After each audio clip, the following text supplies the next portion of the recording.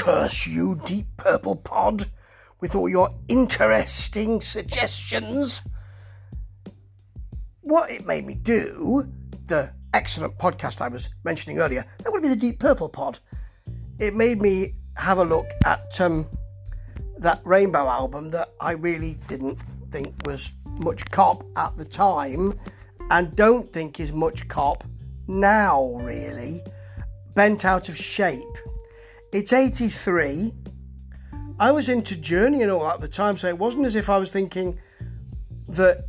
It wasn't as if I didn't like softer stuff. I was really into AOR, but I'd always been... I've been interested in Down to Earth, and I didn't really know much about the Ronnie James Dio time. That came a bit later, but Down to Earth was a big hit for me, and I Surrender was something I was interested in as well, but this just seemed to be warmed over to me.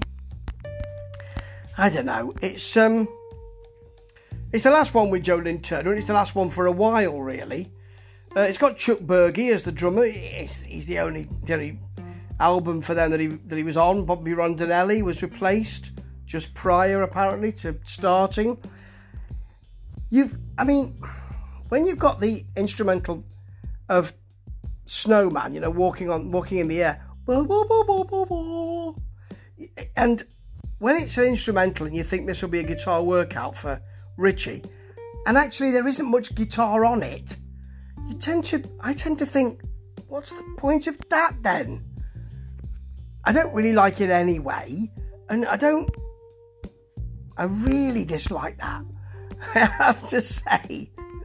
But having listened to it again, you know what I'm going to say, don't you?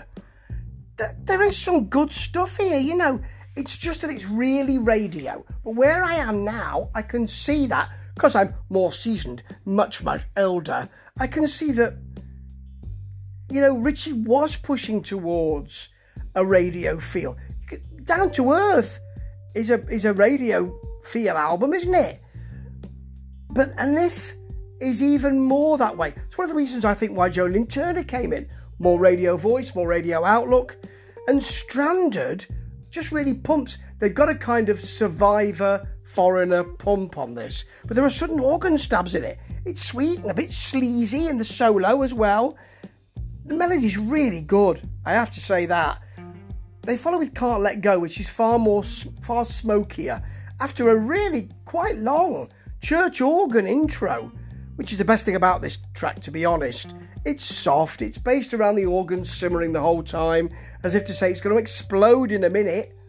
It doesn't, but it's a good example of what was happening on the radio at the time. Fire Dance, though, you could hear that on the radio too, but it doesn't half pump with energy.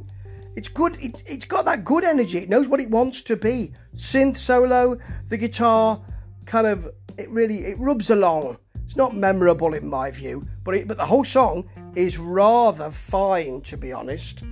Desperate Heart, AOR. It's got some very strange synth parts on it that are not even AOR. You can't even think, that's what was happening in AOR at the time. It seems a bit out of place. But the chorus is prime AOR and really well done. And I don't think that's a problem for me at all. Now, anybody there, the Blackmore instrumental, it's just washes of synths, bit of smoky guitar, that kind of dinner party guitar that I really denigrate. Yeah. And then big timpani beats, and then a guitar workout, which just leaves me completely cold, ice cold. Drinking with the Devil, though, is much faster. It's not Death Alley Driver, but it's sort of going at 70 miles an hour, perhaps. The organ is such a feature here. David Rosenthal's organ, real feature. Sounds like some kind of book by a crime author. David Rosenthal's organ. But anyway, it's really it's a real feature of this album, and that's one of the best things about it, I think.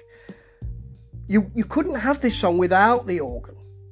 And Make Your Move is a poppy 80s chart thing. So there you have it. You knew I wasn't going to finish with that. on little dreams, which is a massive hit, wasn't it? Was it a big hit? I think so. It did seem to be a big hit. Certainly I remember it being around all the time. And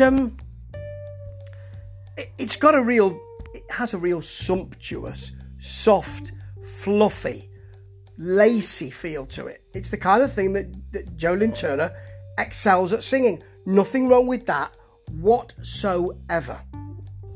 But the whole album it feels as though it's the last knockings. And I know I'm seeing that through the prism of history and say, well, they didn't come back for many years.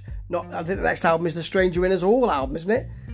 Which has got Doogie White hasn't it got Doogie White?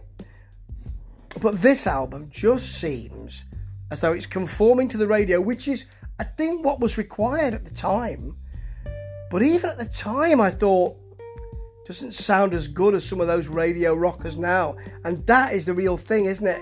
I remember thinking, if you're going for the radio, doesn't quite make it, except for Street of Dreams. And it's such a shame, particularly when you listen to the band in their pomp, and this doesn't sound like that. I've listened to it, Deep Purple Pod. I'm not keen. It didn't make me all bent out of shape. I was a bit curmudgeonly after. Ta-ta.